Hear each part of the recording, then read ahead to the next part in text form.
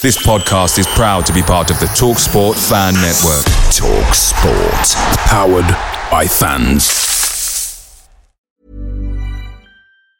And there it is, that's as good as it gets on this stage. Nissan Townstar EV strikes again. It's an unstoppable van, unstoppable.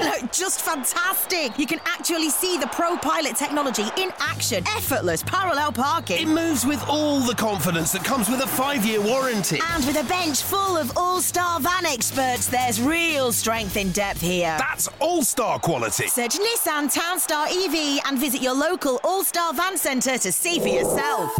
Terms and conditions apply. 5 years or 100,000 miles, whichever comes first. ProPilot is an advanced driver assist technology. Driver's responsibility to stay alert, drive safely and control vehicle at all times. The TalkSport Fan Network is proudly supported by McDelivery, bringing you the food you love. McDelivery brings a top-tier lineup of food right to your door. No matter the result, you'll always be winning with McDelivery. So the only thing left to say is, you in? Order now on the McDonald's app, and you can also get reward points delivered too. So that ordering today means some tasty rewards for tomorrow. Only via app at participating restaurants. 18 plus. Rewards registration required. Points only on menu items. Delivery fee and terms apply. See mcdonalds.com. Hi everyone, welcome to episode 121 of the Andy Takers Chance podcast. Joining me today, we've got Paws and we've got Si. Fortunately, Matt won't be joining us today, and on behalf of everyone in the pod, we want to send our best wishes and love to himself and his family on his sad loss last week. Matt, we're thinking about you, mate, and we're all here for you if you need us, and that goes for all the Huddersfield Town family. So, we want to see you back on here soon, mate. All the best. Guys, it's been a while since we did a pod. It's really been such a weird time. It feels like a month has passed since the Millwall game, but obviously we'll try and chat about the 3 games that we've had in the week and that as well. And classic Town, win 1, draw 1, lost 1. Probably should have won all 3. We'll start with yesterday's game. I'll come to you, Paws. Bloody hell, man! That's all I can say. It's like the post was worse than even, wasn't it? Honestly, mate, we got the perfect. That Sinani, who I've kind of banged on a little bit about, just needs a goal. Beautiful finish, wasn't it? I kind of held the defender off on that as well. Put it in, the confidence is there. And we look really good going forward as well. And then it's just always same as a Tampa, isn't it? You just, them 2 chances, obviously Colwell, we'll have a little discussion on that. And then, Danny Ward again hitting the post. And you just know what's going to happen, don't you, mate? It was a funny one because, like you say, we got the early goal capitalised on. A bit of bad defending from Cardiff, and Sinani puts it in, and you're thinking, do you know what? It's one of them. But you read stats before Cardiff. I think they've not won in 10 or something ridiculous like that.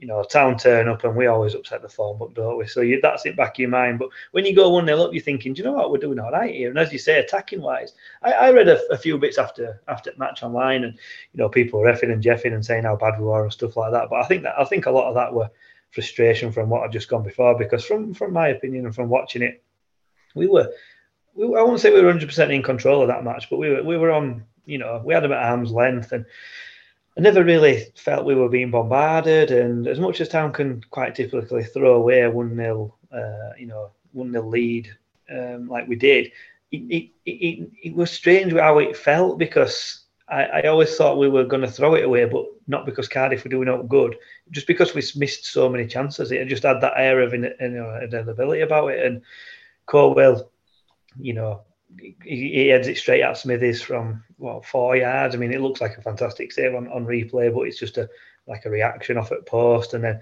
Ward goes through and sort of flicks it round and again off at post, and flashed 5 or 6 balls across that sort of 6-yard box area. And you just wonder if someone like Jordan Rhodes had been on pitch, would he have gone at end of a couple of them? I think he would have done. And all of a sudden, it's a different game. But you can point to various little things. You've got to look at Sorba Thomas right at the death. He sort of tried to play a little dinking ball over the top when, on reflection, he'd have better just been, keeping hold of it. And, then it goes up other end, and, Kiefer Moore sticks it back at net, and all of a sudden it's 2-1. And all that hard work and all that endeavour seems, it knocks the wind out of you, doesn't it, losing like that.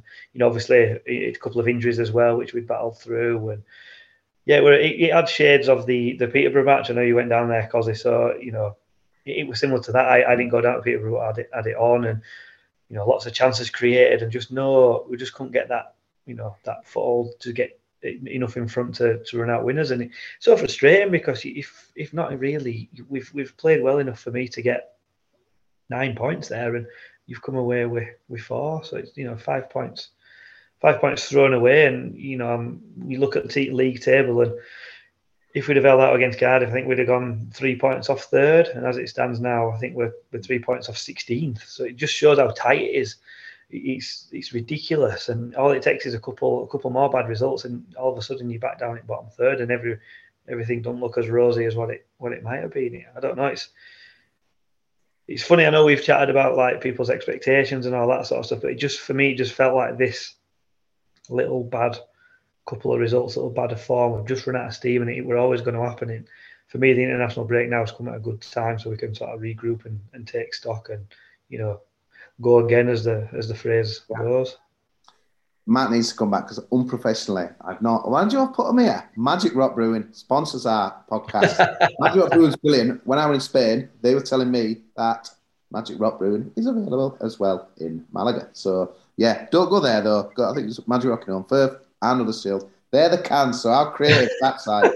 I don't think they're fantastic. Obviously a bland background. You with your beautiful bottles of obviously Magic Rock vodka, I suppose. But yeah. God, yeah, the pods have covered quite a lot of things there, Si. I think it's so frustrating because I think they asked me, I went on Radio Leeds on Tuesday because I thought I've got to get it out of my system. That's how I'm annoyed because Peterborough, they always seem to kind of get one over us and stuff. And very similar to yesterday, it's almost like we were out a bit of a gas, really, and that as well after spurning chances to kind of put it to bed, really. And yeah, like when you're losing to Fulham and Bournemouth, you're not probably, like fair enough, quality teams, but it's like, when you can't finish it off, and it's tough to take. But the difference in the game, Pozza touched on it there. We haven't got a Jordan Rhodes or anyone really. Mipo, I'll come on to later because I watched the B team game the other day. But they got Kiefer Moore. That's some sub, that mate, for a team that's 10 way out a win and what have you. And if you looked at him, he's the last thing. If I were to defend anything, bloody hell, obviously kind of Welsh international, but big, strong, and his goals, mate, just what we ain't got in it. You think it's like towering, physical presence, and great finishes, but obviously bad for us. It's so frustrating, isn't it, really, because we should have been 2-3-0 and game over. They were done, weren't they, with second goal for us, I'm sure. Yeah, in both games, we scored a second, the game's put to bed, we come away with, to Poz's point, kind of 9 points from the week. I think my biggest frustration is that, on paper at least, Millwall was the hardest game of the three. And we got the 3 points against Millwall. Now we'll come to discuss it shortly. And then you kind of thought, crikey, what an opportunity we've got now. Kind of two lesser teams, kind of we could come away with a win and a draw, 2 wins potentially, and we've kind of, to Poz's point, dropped 5 points. And kind of will we come to rule that come the end of the season? Only time will tell. I think the point would be made then about kind of looking at Leggy is quite interesting. We used the same team. I think I'm right in saying kind of on all 3 games, even with the injuries to Hogg and Holmes. And hindsight's a wonderful thing, but kind of do we need to rotate the squad more particularly? We'll obviously have an international break now and we'll hopefully come back a bit fresh, but just wondered if we could have kind of been a bit more clever in that regard. If you look at the times of the goals that we conceded, 84 minutes against Peterborough, and obviously last kick of the game essentially against Cardiff. Couldn't we have done a bit more to have some fresh legs on the pitch? It's an obvious conclusion, that side, isn't it? And obviously the tweets have come in.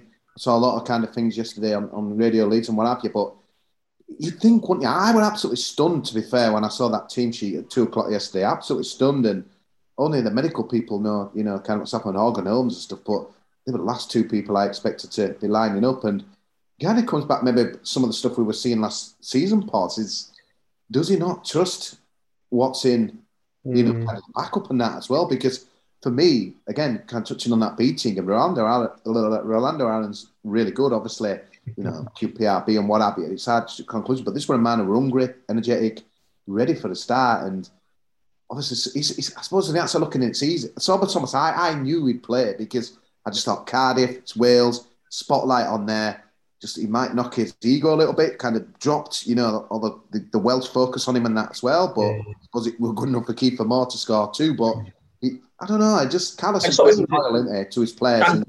Danny Ward for me as well. Kind of, he's played kind of essentially 2 full games, kind of done lots of hard work, kind of out of possession ultimately, kind of against the ball. And he's not exactly in blistering form, is he? So maybe Chuck Fraser-Campbell in from the start against that game, kind of, he does a similar job, if we're being honest with ourselves. And you can always introduce Ward off the bench. I was to your point, kind of, because I was just surprised he went with the same team. I don't know if Carlos is like friends, but Cardiff guy and stuff, is that, I don't know. Does that play a part? It shouldn't do, really. Should it? I think you looked to our bench though throughout, and apart from Koroma, who's not in any sort of form anyway, who do you bring in that's going to be as adequate as who's gone out? And there ain't really anyone, is there? So maybe Carlos is thinking, we've got an international break coming up. We've got 2 weeks off. Let's risk. Let's play the risk, and let's keep the same team, because after tonight they'll have 2 weeks to recover. You don't know, do you? For me, it's easy to say afterwards because we've had 2 injuries and we've conceded late on. But if we go and hold out and win, he's a genius for play the winning side. So it's a tough one as a manager. I always think it's a tough one when you players that are coming in. You brought Scott High in for Hogg. He's not a DM. He's not our 6. He's an 8, and that's Lewis O'Brien's position. So although he's come on, he's not playing his favoured role. So he's looking a little bit weak there. Koroma again's come on for Holmes. He's not really done all to make me think he deserves to start. I think your point about Aarons, because the club big him up massively on social media. They're forever banging on about him, forever putting these videos and tweets and hashtags and all this lot. He's got to be there or thereabouts, and he's got to be knocking on doors. So put him in, try something a little bit different, like you say. Bring Meepo on with 10-15 to go, and let's play into channels and get him, running, turning them around, and just try something a little bit different, maybe. But again, hindsight's a wonderful thing, and if you hold out and win 1-0 there, all of a sudden Carlos is a genius for picking up the 3 points. So, like I say, it is disappointing though to concede right at end. If you let one in on 50 and then hold out or whatever, then fair enough. But to concede against Peterborough and Cardiff so late on, it's got to be down to something, and tiredness could be it. I think the other thing that frustrated me was just the type of goal as well. We've been really good kind of defensively and in the air this season. Obviously, goals in the opposition box from set pieces and such with Tom Lees and Matty Pearson, but to concede then 2 goals at the other end in the manner that we did kind of really hurt, actually. If you'd been kind of carved apart and what have you, then so be it. But he stands, obviously puts Matty Pearson on his backside and then hangs up to the back post. The marking's quite poor. It's a good finish by Keith Moore. It's just that the manner of the goal, I think, was a bit frustrating. I think when you look at the replays, he's kind of begging for a foul, and he knows in his heart, I think, especially a big guy like him. The Peterborough goal really kind of wound me up a little bit more, because there were like 3 occasions, wanting the Turton, Colwell, who, I don't want to like pull individuals down and stuff, but the classic. But Colwell again, he thought he got. I think at Peterborough there were a little nudge there. Yeah. When you look at a player's reaction, and I'm not just saying it's because it's Town, but you can almost see him as he goes up. His arms go out as if to say, "I've been pushed," as they're both jumping. And I think a little bit of, why would he claim a foul there? Because if he doesn't get fouled, he'll lay it away. Do you think on yesterday's goals? I'm playing amateur psychologist here, but the fact that his reaction when he missed, Smithers, let's give him the credit. He had brilliant save. His reaction were like, "Oh my God, how the hell has that not gone in?" Yeah. Isn't that kind of toyed in his mind and stuff, or is that's just a cheap thing to kind of throw out? Could you see both goals? And again, it's like, could he have done better? I don't know. I think if it's a centre forward missing chances left, right, and centre, then it probably does play. But centre halves, they don't get many chances. I think it'll probably dropped out of his mind. But again, he's probably afterwards now. He looks back and thinks, if I'd have put that in, we win that match. Yeah, it's good for his development, isn't it? It's part. If you were a team, it's learning. It's learning. Sadly, not for us, yeah. Yeah, but it's great. He'll kind of like look back on this like last week and think, I can improve my game on this, that, and the other. So it's like, but the guy's a class act. But like you said, Si, it's like the defence has been pretty much the cornerstone of our surprise start to the season, and to see it kind of just, on Tuesday night it was so weird because like we got the goal and I thought we well deserved it, but I just think we ran out a bit of petrol. Like I couldn't make my mind up driving home. Was it a bit of complacency? Maybe thinking with Peterborough, we've done the job here. We've kind of done it. I know there was still 50 minutes to go, but they're always going to have a little spell. And Johnson Clark-Harris, the guy who scored, he's always kind of a bit of a danger man, a bit of a lower division kind of danger man, lower championship. So when he was kind of coming on, I thought, bloody hell, he's got pace and he could be a bit of an issue for us. And he did score a bit like Kiefer Moore yesterday. But I just think it's kind of like, it's frustrating when other teams have got that bit of freshness, bit of pace, something to mix it up. And we aren't really, have we? And we haven't got that type of player. And I suppose I'll bring it into it now because Mipo again. So I've been one of those, why Mipo play? I kind of called it at the start, saying I don't think he'll get many minutes. And obviously we read some stuff about West Ham, is he ready and stuff and this, that and the other. But I've got to be honest, from what I saw on kind of Wednesday, and again, it's just one snapshot of 90 minutes, he looks so raw. I was quite shocked, to be honest with you. I was expecting someone, kind of maybe were near, someone you could think, you could bring him on off the bench and stuff. And I just thought, wow, this guy's kind of a long way away, really, and that as well. And there's a lot of rumours into that West Ham are not happy, but I just think, I suppose he'll say if he were on this podcast now, he'd say, well, give me a chance. I've never been given an opportunity, really, apart from very fleeting sub things. But my eyes thought, I kind of went away from that thinking, bloody hell, Mipo ain't getting a chance anytime soon on from what I've seen. Obviously, Karoma's in front of him in the queue, and again, he's out of sorts. There's got to be something in that Mipo, though, because... Sorry, Si. There's got to be something in that because I'm sure Phil said that we were looking to buy him, and I'm sure he mentioned 7 figures. So whether or not we're buying that for the future, but there's got to be something there. But it is a little bit strange how he's not got any or much game time at all. I think he'll be off back to West Ham 1st of January. I think kind of both teams will terminate the loan and we'll kind of look to either bring another striker or potentially some other midfield option because we do feel a bit overloaded in that position. And if you can't get past Fraser Campbell and Danny Ward, then for me, kind of the whole purpose of bringing a lone player in the same way that Levi Colwill has is to make an impact on the starting 11. And for me, if he can't even get himself on the bench right now, then it's not doing him any good or it's not doing us any good. So I don't expect to see him in a Town shirt again, would be my view. Quite brutal, but yeah, I think you could be right there, Si. And one man who seems to be a common denominator between the 3 games that we've kind of enjoyed the last week is Jonathan Ogg. So I suppose we'll start with kind of the last 2 games where he's gone off and is. Matt Glennon kind of said to me the game changed on Tuesday with Jonathan Ogg going off, and I think it's an easy thing to throw out there, but I kind of countered it. I didn't think he had that much of a kind of a difference to kind of how it ended up really and that as well. And Scott I did all right, but I thought Scott I might have kind of created a little bit more, but it didn't happen on that as well. And then kind of yesterday, I mean, Pos, you kind of watched the full game. Was he kind of in good form and was it a really big miss to us when he went off on that as well? Because you don't want to lose your key man really, do you? No, again, I'd argue that it weren't blindingly obvious that he weren't playing. Obviously, you do lose a lot, with Johnny Ogg, from a man who decided not to give him a contract for this season. I'll hold my hands up and say, he can still have an impact, and he's even scoring some now. So get it extended, Phil. Mind you, we'll come on to that in a bit, won't we? But yeah, you do miss Ogg because he's, as the song goes, his ears there and he's everywhere, isn't he? And you do miss that little bit of bite. But sometimes when he don't play, and I think it's more so when you've got Vallejo playing. Obviously, he's injured at the moment, so he wasn't an option yesterday. But that role can be played in 2 ways for me. And I thought Scott I did all right. But again, like I say, he's not playing his favoured position. For me, he'd be pushed a little bit further forward and almost like a Lewis O'Brien replacement. Or it's just it's just a bit annoying. It's just a bit annoying, Paul, isn't it? Vallejo were playing well. I blame you for getting that chant going, mate, because it's Blackburn and stuff. But it's very annoying, isn't it? Because he'd just be a great replacement. I mean, and Ogg could have been kind of it's like for like, and he's different. Yeah. He's different, but he's at least he plays in that position. Yeah.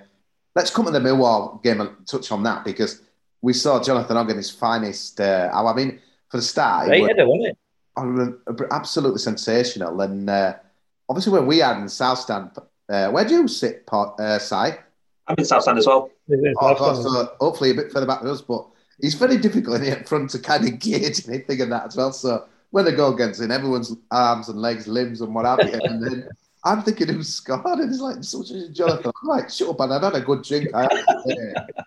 But honestly, the guy, he's like, and he's celebrating at the end with a fist pump and stuff like that as well. He's 34 next month, but he is so key for Huddersfield Town. And it's kind of like reassuring. Obviously, it's the last of the promotion team, and I absolutely love the guy. I just can't.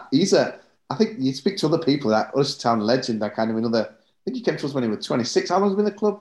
9 years, something. But yeah, brilliant, mate. He was sensational against Mill, and we needed like kind of a bit of a warrior in there because they're really strong in midfield and bloody hell, wax lyrical on Johnny Ogg for me, mate. Oh, it's just everything you want as a fan, isn't it? Kind of blood, sweat, and tears, end to end. Kind of obviously not so much under Dave Wagner, but kind of in the system, end to end, puts his body on the line, lots of passion. Goal scoring. Yeah, I hope he keeps goal scoring. Yeah, I just hope he continues for a couple more years. And you sense that everyone in that Huddersfield Town team, well, who's in that Huddersfield Town team now, who's gone before, look up to him as a leader, respect him, kind of listen to what he's got to say. Yes, probably kind of a few difficult conversations from time to time because he's like to follow people, doesn't he? But you kind of sense that you very much would want him on your team rather than in the opposition team. And I think to the kind of the game that obviously just went, it's difficult to say how much a direct impact this has on the game, but his leadership skills and his kind of know-how, knowledge of the game, managing the game, slowing it down, speeding it up at the right times. I imagine we probably missed quite a bit of that yesterday. So as good as Scott High was, kind of still quite inexperienced and naive in that position. It's good though like when a guy goes down, you see some guys go down, you think they'll be up in a minute. But Peterborough, they were like a hush on the away and like bollocks, like as if to say, and it was just before half time. So Patty thinks just hobble through and then maybe get some treatment. But yeah, off he went. And so I was stunned that he was on the lineup, for yesterday. Although, kind of muscle injuries, you never know, do you? But let's just hope, like you say, Paul, that week off's obviously going to kind of, because again, it's thick and fast. We're West Brom, QPR, Middlesbrough. We've got like 3 in a week and that as well. But first bugbear, I'll come on. So Johnny Ogg scores. What a moment. And he's celebrating it with an AMC advert, another advert, empty seats and no fans. Pause, why the hell are we never kicking towards the South Stand in the second half? I just don't get it. It can nullify the opposition of the away fans because they're not, they're not being kicked towards. So, like, they're going to encourage their team. I hear this tonight. It's just a load of bollocks to me, mate. Yeah, okay, at times, but it's so frustrating, mate, and it looks bad. And I always say what I feel these days. So I put it on the Twitter, and someone tagged in Mark Devlin, and it kind of got a bit of discussion going, didn't it, last week? And kind of Mark was saying, yeah, we agree. He was kind of noticing now we kind of utilise that, kind of end and what have you. And he was kind of saying about how difficult it is because there's no facilities in there and stuff. And then kind of throw in he's playing Cardiff yesterday, who's kind of built a safe standing area, which were ready for us yesterday. And it just makes me mad, though. I suppose there's 2 things to talk about here. I think the first thing is, why are we not attacking the South Stand? And the second thing is, I think I kind of got a bit of kickback because I get it, because I had a North Stand season ticket like you, and the weather and the sun, but surely they can do something with that. We need an end. We should be the crowd. Yeah, it's a funny one, and it's like we took it to a club obviously when we moved to the South Stand, and like noisy ends historically where you attack second half, and I think what the sort of response that we got was they mentioned the sun, and I think when obviously when the stadium first opened, that the South Stand wasn't fully operational as well, and away fans used to sit towards the south end of the Kilner, so that might have something to do with it. I think it's just one of those things that they've always just stuck with. I think potentially the way the dressing rooms are set out as well. When Town go in, they turn right, so they go down that end. The away team go in and turn left. So I know it's only like literally walking across each other, but so that was kind of set up behind the scenes. Obviously, the sun dipping, and in winter it gets low, and keepers can't see, and superstition and stuff like that. But yeah, I kind of agree with what you say. It looks bad when there's literally nobody in there. But as far as I'm aware, that bottom tier, there's no safety certificate at the moment, so they can't open it anyway. It's obviously just a temporary stand because the idea was, when First Stadium were open, to have like the concerts and all that sort of stuff. So they need to be able to shift it out. But I don't know, is there something they can do? I think if they did want to get fans back in there and make it a bit of a noisy end, I think they'd have to look at putting some sort of roof in, but would then that obscure views from above, or how do they get it out then when they have a concert? If they're looking to utilise the stadium a lot more, so presumably that's one of the avenues that they're going to be looking at. But yeah, it is a shame that Blackburn as well. We scored a decent late-ish goal there, and Horton's goal, and Hefferley against Leeds, and obviously there were fans in there. But there's all those moments that you point back to, and they're down that end away from the noisy section of the. It's part of my policy because it's like the people are saying. I knew it would kind of turn into we don't want to go back to the North Stand and stuff, and the fan by the cinema end. So I thought, God, it's kind of moving away from the point I wanted to make. But just attack towards us, man. It's almost like pilot mode. I don't know if I'll go out of it, we're always going to end that way, because you kind of just think it's always going to happen now, and it's like I'm just thinking why. And maybe I'm biased because I was in South Stand, but to me, there's nothing more exciting as a fan when there's nothing worse than when you're away saying you've got a big following and bloody hell, we're attacking Ireland. Bollocks, because you want that moment, don't you, where everyone's going nuts and you're on the quest. I think they did actually. I think in one of the seasons, I can't remember which season specifically, but they definitely turned around twice, and I think we lost both games. So maybe that tells its own story. Rotherham away, I always won. I remember obviously promotion year, Tommy Smith. Yeah, last minute. Yeah, but it's. I mean. Someone was saying, well, we should get all the South. And the one thing that I kind of think is a good thing, and so it's kind of countering my argument really a little bit, is I remember saying to Scoffer, God rest his soul, when we kind of moved in there, it'll be good because you've got the away fans and that kind of, that bounce off each other, don't you? The chanting and stuff. And I think, if we were miles apart, I think it'd lose some of that edge. I like that edge, so I'm kind of countering against it. But I'm just bloody play it. Against West Brom, don't give Karlan Grant his away fans and chanting he's electric. Bollocks, mate. Huddersfield Town aiming South Stand second half. It's got to be, to me, they don't. Sorry for you North Standards in the top tier, what have you, but bloody guys. But Si, where do you stand, mate? You're I agree with your view. Go on, pause. No, you go, Si, go on. No, I was saying just highlights that. I completely agree with everything you're saying. Without asking kind of Poggy and the players, we'll probably only be kind of guessing a little bit and never know the answer. For me, it just highlights the poor design of that kind of North Stand stadium. And obviously there's been conversations previously about the away fans being in there, but that's not possible because of the need to kind of go back past the home fans, I think, as they exit the game to the coaches and such. And you just kind of reflect on it and think, crikey, who came up with this plan kind of however many years ago now. So, but I think kind of in terms of kind of changes or fundamental changes to the stadium design, I think that's very unlikely, particularly in the short and the medium term. So the only way it's going to change is if Huddersfield Town choose to turn them around, so to speak, or to kind of attack the other end and such. And I'm not sure Mark Devlin has it in his power to do that. But kind of if you listen, Huddersfield Town players, then kind of, attack towards us in the second half. Folk was saying, Sion, but the trouble is it got turned into debate about, right, so, we need more fans back in. But my point was never really about that. It was about sucking the ball in, second half, that excitement, honestly, if we're West Brom, it's 0 at half-time, we're attacking South, so I'm like, come on, it's great. And if we get a corner, 0-0. And I'm just kind of jealous, really, because it's just like that Warden, you want to celebrate it with us. And it's like... You say that because it will turn around and we'll score a great goal in first half down at North End, and you'll say, oh, bloody hell, we should have been up at other end. It's one of them, though, and it is. And again, we choose to sit down near up front, which isn't the best view. I'm sure if you sat further back, you'd probably have a different view again, but it's one of them, innit? You always want to be in best place to see goals, and, I remember Depoitre rounding De Gea and slotting one home against Man United, and if that had been down at other end in first half, I wouldn't have been right happy. So, you take what you get. Yeah, I suppose. So, the kind of first talking point where we've kind of got our beautiful followers and viewers, of course, to kind of get involved in that as well. So, I kind of put a little bit of a message out yesterday, kind of where we're standing as a fan base, where, it's been quite a surprising season for my point of view. This is someone who said we're coming in bottom three, and the Doom merchant said, you still could be right, but obviously we're doing so much better than we thought on that as well. And it's always a good time to take stock with international break. I'm sure Neil Warnock doesn't agree with me or Dean Smith, but I just think, where do you kind of stand? Because like we've said before, we're 3 points off the playoffs, we're 3 points off 16.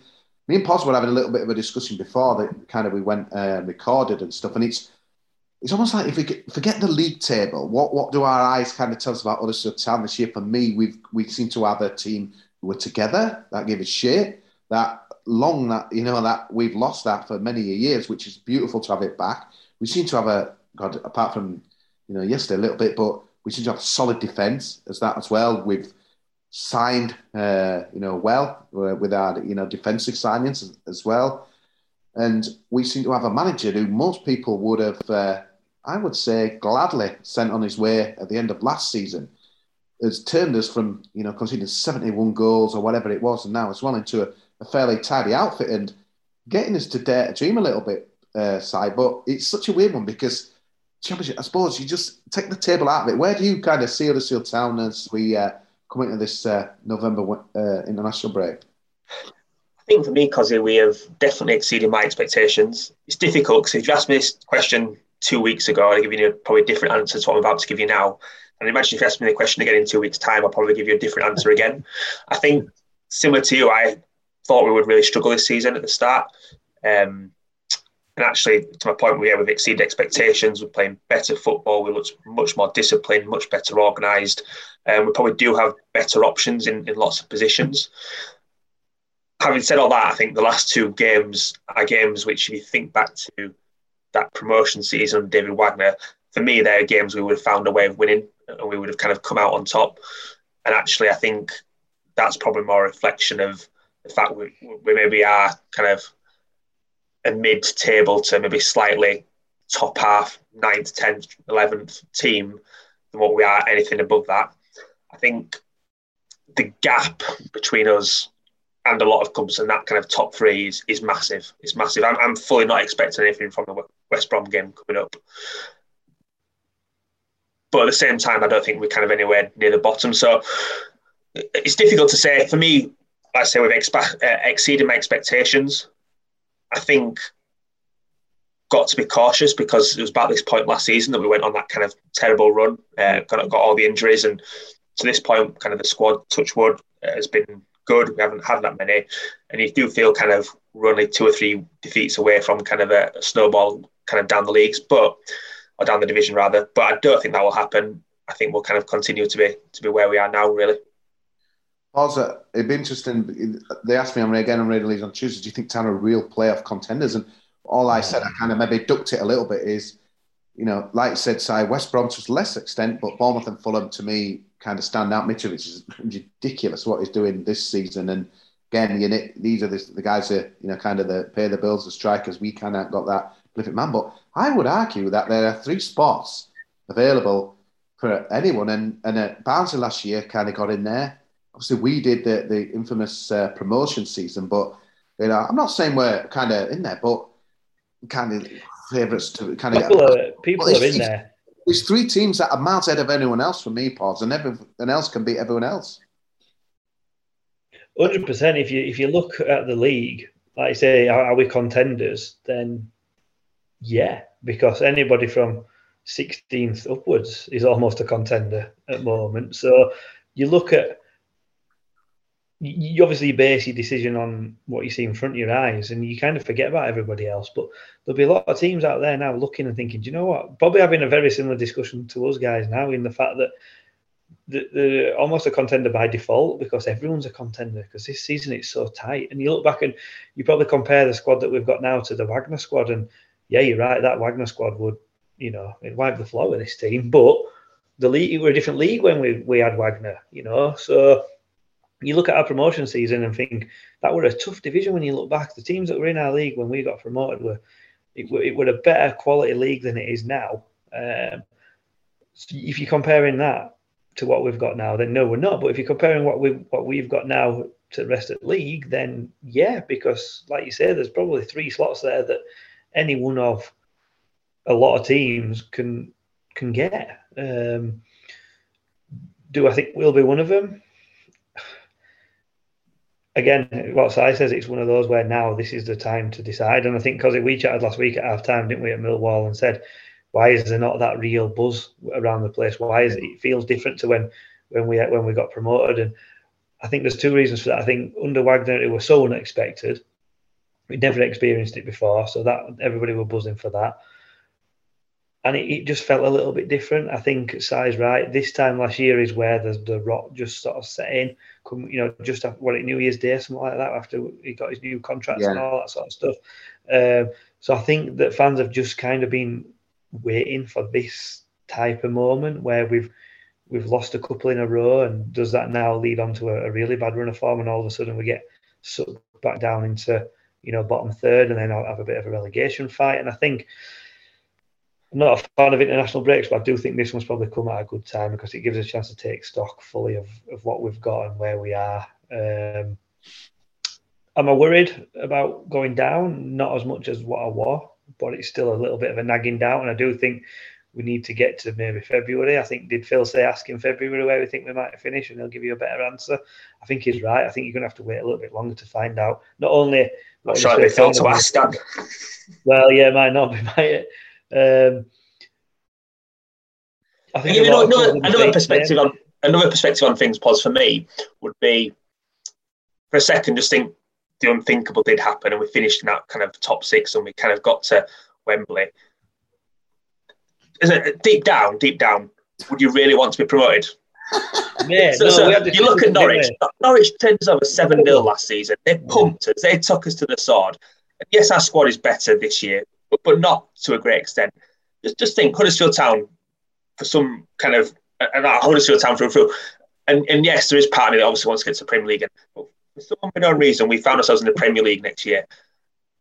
Crikey. It'd be awful. And when you talk about why there's not that excitement, I just wonder why there's not that excitement and that anticipation. It's because maybe some deep down fans think, fucking hell, if we get back there again, crikey. It's gonna.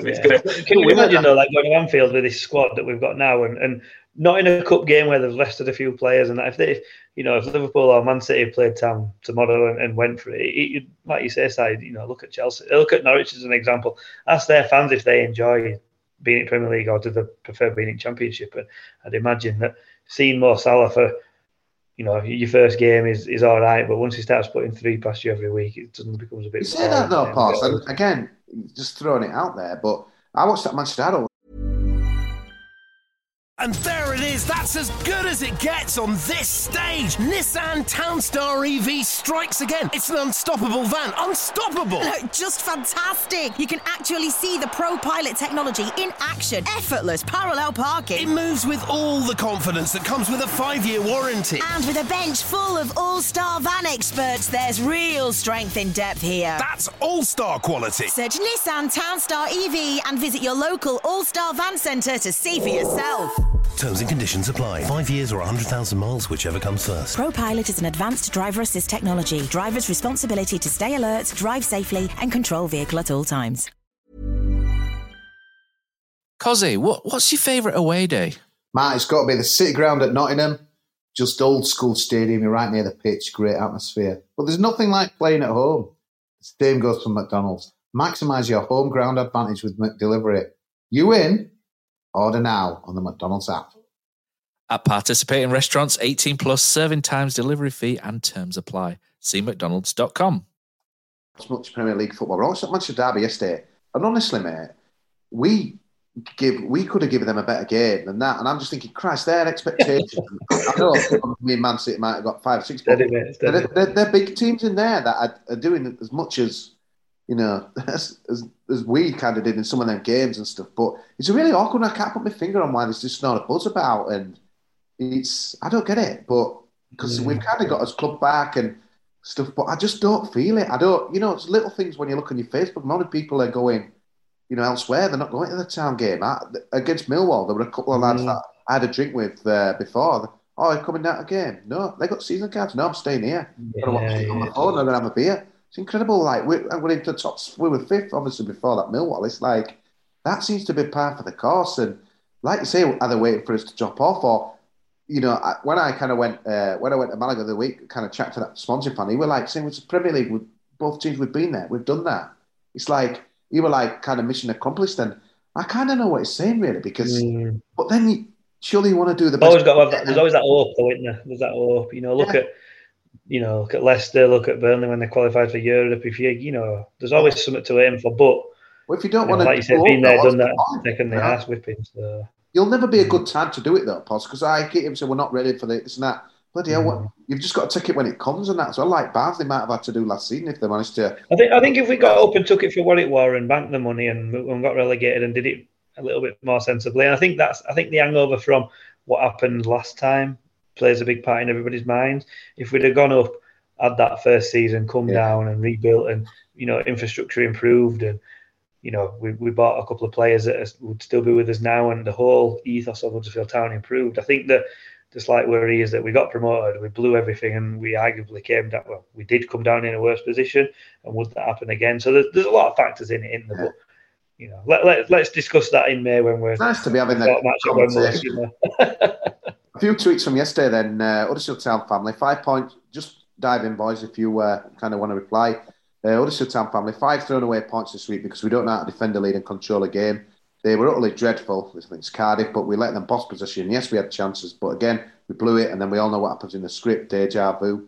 Beyond comeback, sometimes the best team don't win. Chance have been 3-0 up, but in the end, starting 2 injured players cost us the game. Carlos could only use 1 second half sub, and just as against Posh, the players' tired legs and brains turned a win into a loss. Patrick Dean should have been out of sight by the time. Cardiff, who were awful, realised hitting more was a good idea. Major issue with not having players who could take a chance. Like you said, Paul, Jordan Rhodes is the answer. Concerned Carlos is going to run the first 11 into the ground. Hoganome's not great. Sorba, Lewis O'Brien, and who's CB? I can't even think of his team. Who's CB? He's probably meaning centre backs and that as well. Centre backs, yeah. It is. You know what though, Paul? He's right. That's a good tweet. That's what I'd consider a well thought out tweet, and I can't really disagree with anything he said. Can I play devil's advocate here though? Can I play devil's advocate here though? Carlos knows his players better than us. They've got all these machines that tells everyone how knackered they were. Because choosing that was quite interesting as well. Because I read on Monday last week after the Millwall game, the most we've run across across the season on one particular game for all the players. So I thought, wow, against a team like we're going away to people, surely there's going to be freshening up with changes. So again, I was stunned that we kept the same team, and I can kind of get it because it's like you're thinking players 1 or 2 injuries now. He's keeping the same team. He's not trusting the others. But what I would say, and a bit like kind of what Bielsa does at Leeds, he kind of the same group of players don't really kind of put many in unless he has to. But should we trust Carlos on it a bit more, Potts, or are we all right to be concerned? I think you've always got to have. Well, it's one of them, innit? It's so much easier to say what you should have done when you've after a game. How many people would have tweeted to say great decision, Carlos, for keeping the same team if we were in that one? You don't get any plaudits for that. It becomes an obvious decision to keep you winning team, doesn't it? Suddenly you lose, and all of a sudden is the villain. And I saw quite a few tweets actually just on Carlos and people saying, this is why he's not good enough, and this is why he has to go. And it almost feels like there's people waiting for him to mess up just so there can be I told you so's, and that if that's their prerogative, then that's up to them. But I'd like to try and do it game by game. And as he learned from last season, we're playing a little more solid at the back. Obviously we've got different players and stuff, but he's still got a manager, and we look a little bit, we do look better going forward without really any real creativity inside. We're still scoring, although a lot of set pieces have gone in. That don't bother me. Set pieces are there to be used to score. You can't say, if you take all set pieces away, why would you say that? You've scored from them. They're part of the game. We've worked on them and we do well with them. So brilliant. Some teams have done that for years. So I think there were a lot of unwarranted criticism last night towards Carlos. Frustration sets in. Yeah, I get that. Not a problem. 2 minutes after the match, game went over, flying around front room, effing and jeffing and calling every little 7-year-old learned a couple of new swear words that he might not have known before. So, hopefully he won't repeat any of them when his mum comes home. But I think, there were a lot of unwarranted criticism for him last night. We are where we are. We're in, if you'd have asked us at the start of the season, would we be happy with where we are? I think everybody would have said yes. So, Some more tweets here, Danny McLaughlin. Today's result a real signal game for the taking and couldn't capitalise on chances created. He's kind of looking at it overall, though. Still, he lacks the solidness at the back, break at the right time, which you said, pause, regroup and push on up the town. John Lamb, I thought more was the difference between the teams. We have lots of chances, but didn't convert. This is so too. I thought it was the best I'd seen Pearson play. And then he gets skinned for the winner. That's the problem with being a defender. It's so true, isn't it? It's right. Could miss 3 and then score last minute winners like the hero, but defenders, it's a ruthless kind of position. John Broadley needs some of the injured players back in the starting lineup. We can't simply rely on Thomas, who does look knackered, and if Organomes are out, we could see a repeat of last season's free fall, so kind of a bit of concern there. We didn't really mention him much, but Sinani getting a goal is the only positive, according to Potato Marshy, great user handle. Hopefully kicks on now and doesn't come back from international duty looking like he played 3 games in a week. Can't understand the lack of rotation. Hogg was probably worth the risk, but Holmes should have been left to recover. Nick Barlow's mentioned his 7 points, dropped in 4 games. We're nowhere near top 6 quality. We need more cutting edge up front, but can't afford the players. Can copy and paste that sentence for the last 10 years or so. We are, but it's so frustrating in such a poor league when the chance is there. I think it's true that, isn't it? Because like I've said now, I think there's 3 spots and he wouldn't have to be that good to get in. I think your points total wouldn't need to be that good. And I think a bit worrying. Again, I don't know how true it is, but the bit in the papers today about Lewis O'Brien and Leeds, that won't go away anytime soon. And another thing that worries me a little bit, Paul, so we don't see it really much on Toffolo signing a new contract. And again, you do wonder if he's not going to sign one. And again, January, he's free to talk to other clubs. I suppose it's going to time his next conversation on finances and stuff. But it does worry me a little bit. Them are our crown jewels, really. And you've got to wonder, haven't you, if they're still going to be around. I think the off-field news that obviously everyone's aware of in regards to Pure Business Group and stuff like that, that may have a big bearing on what you see Huddersfield Town do, certainly in January, depending on what happens behind the scenes. We don't know, do we? There's been a mini statement come out from club about it not being too. It's not going to affect the club too much, but by default, it has to do. The chairman of the club has basically lost his business. He's lost his income stream. So any plans that were in place, if he were looking to put X amount of money in, can he now afford to do that? It's a bit. I know you can't really think like this, but morally, is it right to shut down a business and then give another business X amount of millions to go spend and all that sort of stuff? So there's a lot of things that need to be discussed and a lot of things moving forward. There's so many rumours coming out. Dean Oil's coming back to take the club. Some people suggesting that he already has and paperwork's going through, and then he's going to sell us on to somebody else who has already got lined up. So, we just don't know, do we? There's a lot more to it than just a football club. There's people that have just lost a job before Christmas. It's, those sort of people that feel more sorry for than any of us sat here wanting to know if we're going to be keeping all of a centre midfielder or not. It's kind of by the by, isn't it, when people are probably going to be struggling to put food on table over Christmas and stuff like that. But as much as the club claim it's not going to have an effect, it obviously will have. It has to do. It simply has to do. And if Phil's struggling, then does Dean step in? He's still 25% shareholder. He's got to safeguard his return. He's repaid the loans, and he's still a major shareholder at the club. Apparently he's paid the wages. Has he paid? Why has he paid him? Has he paid him out of his own pocket? Has he just signed a cheque rather than Phil? There's 2 ways to look at that, isn't there? If he has had to pay out of his own money, to me that rings alarm bells straight away, because that means the club hasn't got enough money to pay players or staff. That's the biggest concern. But I'm sure something will come out soon and it'll put us minds at rest. He says, hopefully. Or not. Yeah, well, obviously, Paz, you've led the way, so we'll come on to that. Obviously, the big news of the week, really. And I think my kind of first, similarly, just touched on my first thoughts are always with having probably, there's a lot of people who watch and listen to this who's gone through redundancy. There's nothing worse than just like I've been told, in an email or into a meeting, and your kind of job's going and that as well. And, Phil has obviously divides opinion with the fan base, but ultimately his business has gone. So massive sympathy with him, and everyone involved. But I suppose we had Huddersfield Town, podcast, and that's kind of what brings us here tonight, and that as well. Si, it's someone sent a tweet. We'll read out the tweets on kind of the situation in a minute, but someone made a good point, and exactly what I saw. It's like, we're first season for a while that we've done well. We're doing well and stuff, and okay, wherever we're going to finish, we're going to finish, but the club will seem to be on the right track. There's positive shoots and things, and then bang, this news came through on was it Wednesday? Was it? And yeah, how do you dissect? Yeah, I think there was a few rumours circling on Tuesday night, wasn't there? Kind of joined the Peterborough game, but then kind of the official statement came out Wednesday. Does feel a little bit kind of unwanted, unnecessary distraction and drama from what has been quite positive season to this point on the pitch. You felt like after probably quite a bit of turbulence over the last few years, with Dean selling on, kind of changing in managers and such, that we'd finally got a bit of stability. And lo and behold, now we might not have. I mean, there's probably more questions than there is answers at this moment in time. I think kind of Paul's covered quite a lot of those then, and I know as much as you two. So we'll obviously have to wait and see what kind of transpires over probably the weeks and maybe even months to come. But it does sound like that, to Paul's point, if the revenue stream no longer exists at a club that kind of typically does make a loss, as most football clubs do, then kind of we'll need some additional income and kind of input from elsewhere.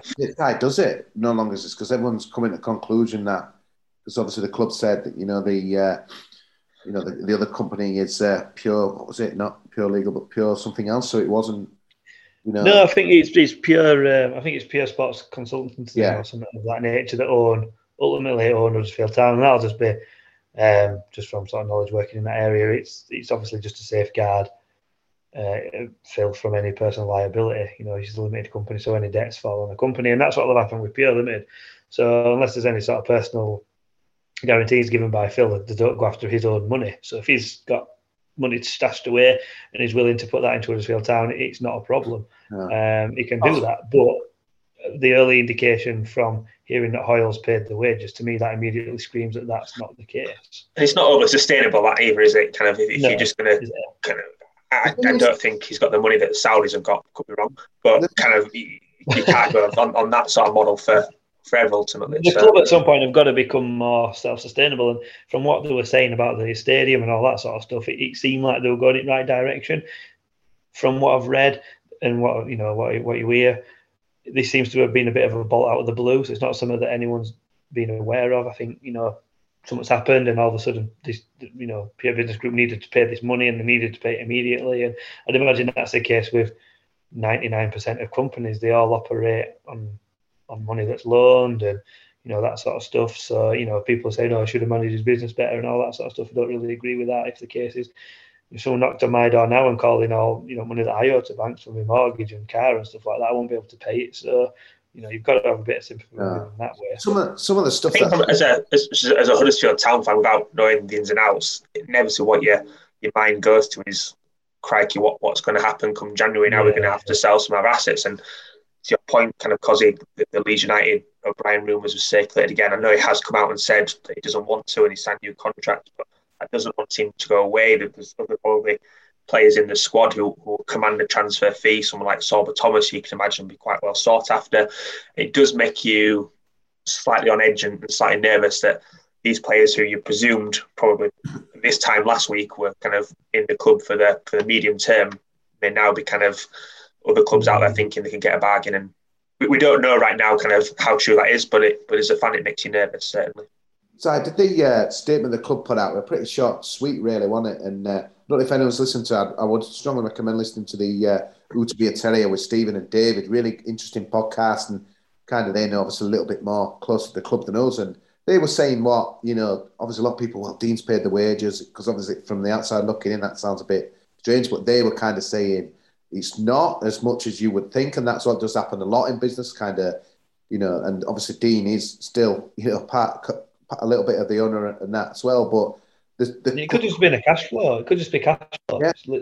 Simple as, we're waiting on an instalment of money coming from somewhere else, and Dean's covered it, and it looked all of a sudden, 2 weeks' time he gets his money back in full and everything's rosy again. But I think what we're interested in, again, going back to this B game, I've got so much gossip on it out this B game, but they managed to let it. I couldn't believe it. I thought, God, because they don't let you in much these games, do you? So they opened the fence up at like prison, we were caged in, but Dean were there. And Dean were there, chatting with Michael Effley and chatting with Carlos, and good chat. And he looked well, which is really good. And obviously it's been kind of, done to death. There's been quite a lot said over Dean, some of the stuff a bit out of order, in my opinion. But I suppose the big question is would Dean be, I suppose it's better asking Gianni, but would Dean be, everyone's kind of thinking, well, Dean's going to kind of take over and kind of take the club on. And while he's obviously, going to still, Dean Hall's massive for us. So if we had to put that money, we would have been in real trouble, wouldn't we, in October? But Pause, could you see another Huddersfield Town under Dean again, or do you think, my kind of opinion, again, it's just a gut feel that Dean will kind of maybe, look after the club in the short term, maybe, but maybe... That's how I see it. I think if he does come back and, steers the ship while looking for someone else to take over, you don't know, a change is as good as a rest, isn't it, or whatever. So, has he been away? No, that's a wrong statement. Oh, that's not right. Or, he's been away, he's probably not been as involved as maybe what. Has he got his mojo back? Does he want another crack at it?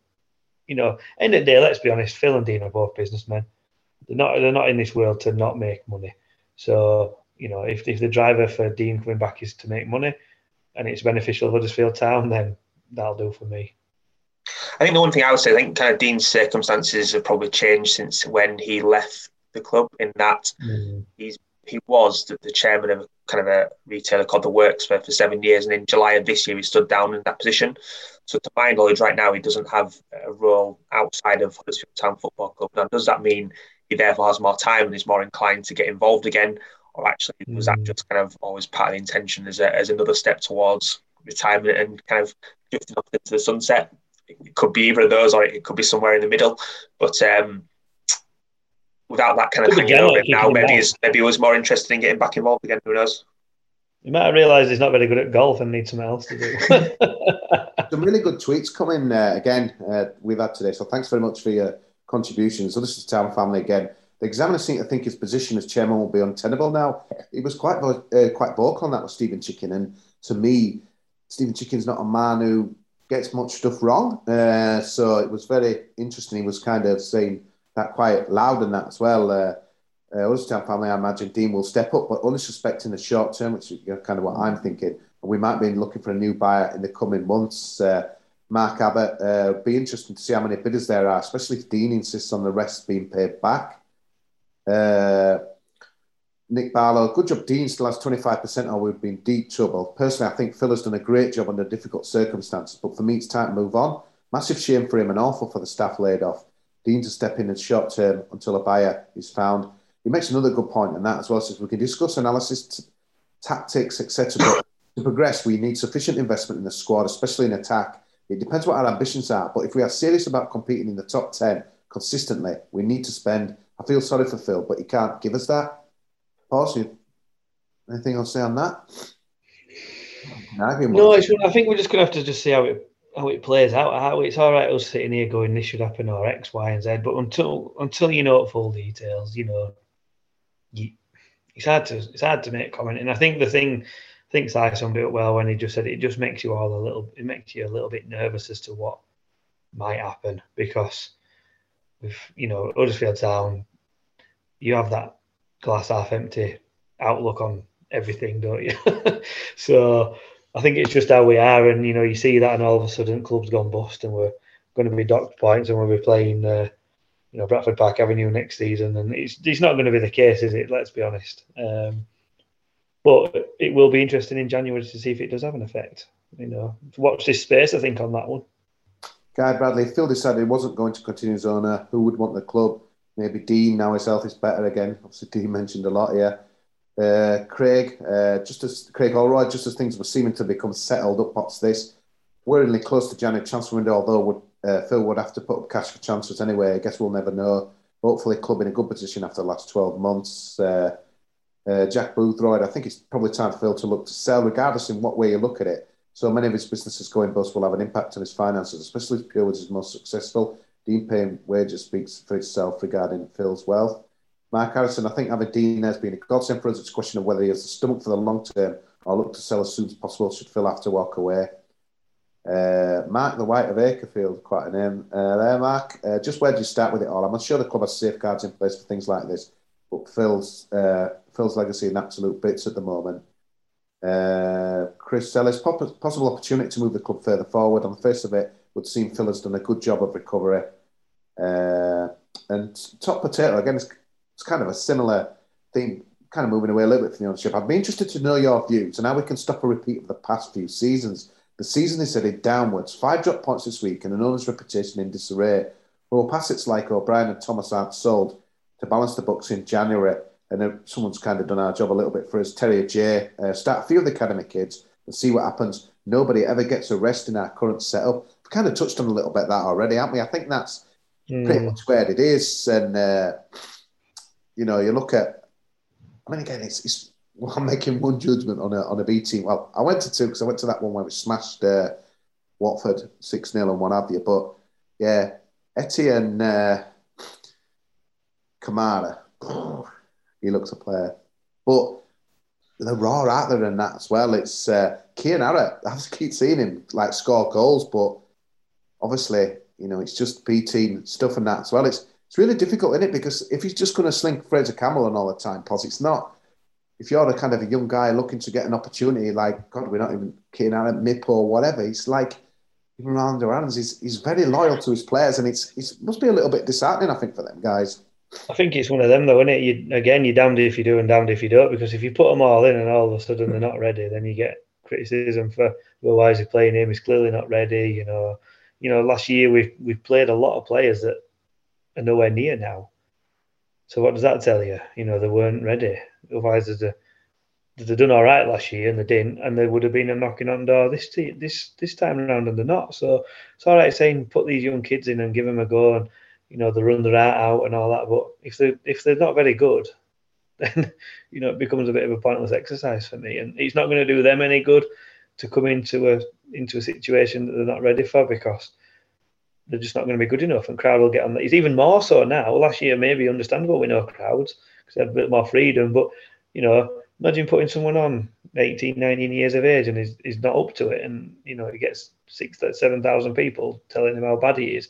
He's just going to do no good whatsoever. So yeah, we probably do need to rotate around anymore, but I don't think throwing kids in is the right way to go at the moment. I think in January we need to look to bring in a bit more strength and depth that are, ready to play, even whether that be, loanees or whatever, or permanent signings. But again, what we've just discussed may have thrown all those bonds out the window. You don't know. I think the good thing is, Potts, there's a little bit of strength and depth, haven't you? When you think, kind of Karoma, if I'd have said to you at the start of seeing Karoma be barely getting any kind of starting time, you'd have been like, well, shut up.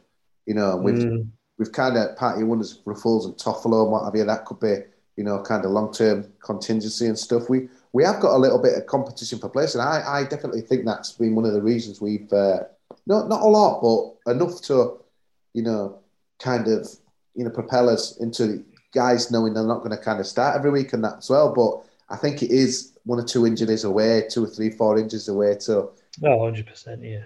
Yeah, that's the worry. Si, you agree with Pos or the kids? Yeah. I mean, for me, you talked about people like Kian Harrett and Kamara and such. I think kind of, for as good as the B team is, I'd much rather see them go out on loan to kind of League Two conference and playing some football that has some meaning and has some kind of that matters to an extent. I'm not saying the B team games don't matter, but ultimately at the end of the day, they are development games, and actually go play somewhere where you're going to take some abuse from some fans, and actually where kind of there is some emotion involved, and I think they'll come back better players because of it. I know Harrett has been out on loan previously to kind of Guiseley and Harrogate for one reason or another. They haven't worked out, but you can score as many goals and look as good as you can in a B team game, but it's so far detached from kind of first team football that kind of it's very hard to make that transition. And we're obviously seeing Edmonds Green and Critchlow kind of and Daly out on loan at the moment. I think the first two particularly have made quite a good impact at their two clubs. I'm not sure about Matty Daly, but I'd like to see them do that rather than bring him into the team personally. I think my mum was saying the other day, I think he must have scored a late goal, and my mum was mentioning that Jeff Stilling singing about Matty Daly. Yeah, I think he's got for Hartlepool the way. Yeah, good on him. Good on the lad. But, I think just to come back to that tweet you mentioned previously, kind of where it says kind of similarities of previous seasons. I'm not as. I don't think we'll end up in the same situation as last season. I think the squad does have more depth. You look at kind of our full-backs and better cover there, across the back line is better covered, better players to come in if we do have the injuries. And I would like to think that last season's injury crisis was a bit unprecedented in terms of the numbers of injuries. Yes, we will have some at some point, but hopefully not to the same extent. So I don't see us going on that downward trajectory that went on last year. But I'll throw 3 names at you that we've never seen. We've mentioned Rhodes already, Aaron Rowe, Pippa. So yeah, I get people saying the injuries and stuff, but it's almost like 3 new signings. You know, the old but yeah, and they'll be really good for us because they're positive forward players that I think we do need a little bit of. Pippa's been a big miss for me.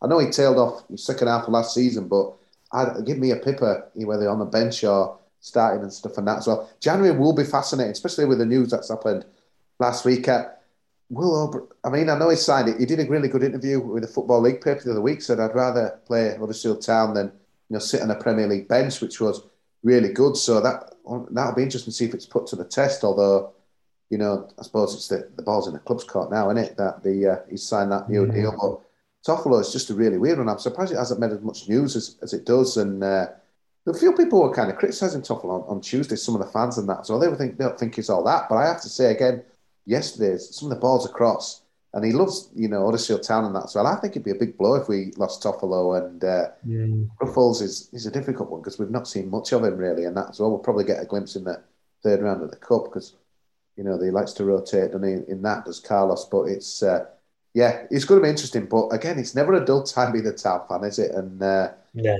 keeps the keepers on his toes though. Like people saying like last season, but I agree with you, Si. I don't feel like it to me because we were. I think the division might be in a little bit better last season, but I remember when I think it was New Year's Eve when Sarr scored the goal or what have you and that as well, and we were, I could be wrong, could be 10th, but we were some way off the playoffs, and it almost felt like we were kind of invading the top half for a bit of a party really, rather than somewhere where we can achieve really to be in that as well. And to be honest, I think most fans might take 12th, 13th now, but I don't know, I just think we've got better players now, Si, and Leeds, Colwell and Pearson been fantastic at the back, and not to mention the keeper has been an absolute revelation. We've not even mentioned him tonight and that as well. So to me, we're a better squad, we're a stronger spirit and that as well. That's huge. We've got rid of Pritchard. No surprise Sunderland are doing some of them scores and that as well. But it's like, just throwing it out there. We've got that matters a lot to me. We've got his club back, mate. We've got, regardless of what people might think compared to the Wagner team, we've got players rowing in the same direction. It's really, really positive in that as well for me to go down to the stadium knowing that we're going to have lads giving everything for Huddersfield Town. And that's been long missing, mate. That's what you want in it as a fan. You want to turn up and know that they're going to give you something. Which will bring me nicely on. And we will go do a full West Brom preview because we'll leave that to the professionals, Brady. We don't want you kind of suing us and stuff like that as well. But I want to touch on it because I'm just putting an appeal out here, but I think it's going to fall on deaf ears. Please don't boo Karlan Grant. Don't abuse him. Don't cheer him. Don't boo him. I know it's going to happen, and you know what's going to happen. You've heard it here first, but just my head in this little bit because I know some people weren't a fan of him that as well, but we got good coin for him. He did a good job at Huddersfield Town, but I know he's going to get a load of shit. He is, Poz, isn't it? Why? I think some people make it black and white, don't they? You either clap your ex-players or you give them dogs abuse. Why? Just almost ignore the fact that when his name runs out, give him a little clap or just do note. To me, you only ever give people some shit when they've left in weird circumstances or they've slacked club off or they've disappeared for money. And Karlan Grant at that time were miles better than Huddersfield Town. And like you say, we got a ridiculous amount of money for him. He's gone on to West Brom and done all right. He's not pulled up any trees, has he? He's scored a few, and but yeah, just like you say, just let him get on with it. Because like you say, if you give him a load of crap, he'll end up scoring, won't he? Si, I know you're not going to be singing Ease Electric, but boo, you're going to boo him? No, he didn't really leave on bad terms. Did he? It depends. If he starts cupping his ear in front of the crowd, then I might probably give him both pelters. But obviously, what comes to that, because he's not going to score. But it's second half going towards Southam because we're going to be playing other way. Because the club are going to be watching this and getting a message out to our captain, playing a bloody other way, mate, so we can celebrate from the empty seats and do all that when it's 4-1 down or what have you. Come on. If we ever play other way and lose, mate, you're going to get so much. I'm trying to, you know what, Poz? I'm trying to think. Memories now, like kind of, because obviously we've lost a lot of COVID, but might have to think of the WAG. When did we scored late winners in our end or won famously second half? I'm struggling to remember many. Are you? Yeah, that might come back to me on Twitter or something like that. But Alan Moy against Newcastle, second Premier League game. That was at Ireland. That was about 75 minutes, something like that. Shout, Si. Good shout, mate. I tried to think all those late winners like that Preston one. I'm thinking that promotion when Moy's penalty was saved and I was doing. But that were the other Derby when Wagner were on. That were the stuff. I'm not going to go anyone in the North. I love you all. Man. I know you go for a swim before the game and you're posh and your proud fan is, but yeah. And just finishing there. So it's managerial merry-go-round. It's interesting, isn't it? Jamie Carragher mentioned today, and he's right. I think once the international break comes up, I think teams are thinking we'll make that change 2 weeks to kind of get the guy in and have a look at the squad and what have you and stuff as well. So in our division, Barnes have got a new manager, but I think the big talking point is the Middlesbrough, because obviously an ex-Huddersfield Town hero for many, Neil Warnock. This is his last job, mate. You can't write the guy off, but it never felt to me Middlesbrough. Yeah, Norwich on Monday.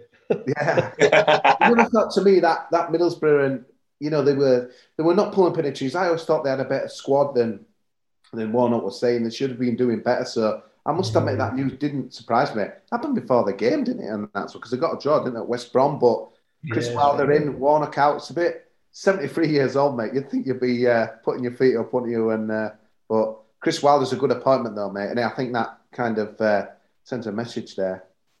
Yeah, I think that is a really good appointment. You talk about those, teams that are in the months with a chance. That gives Middlesbrough a great chance now to take one of those, those 3 sort of spots.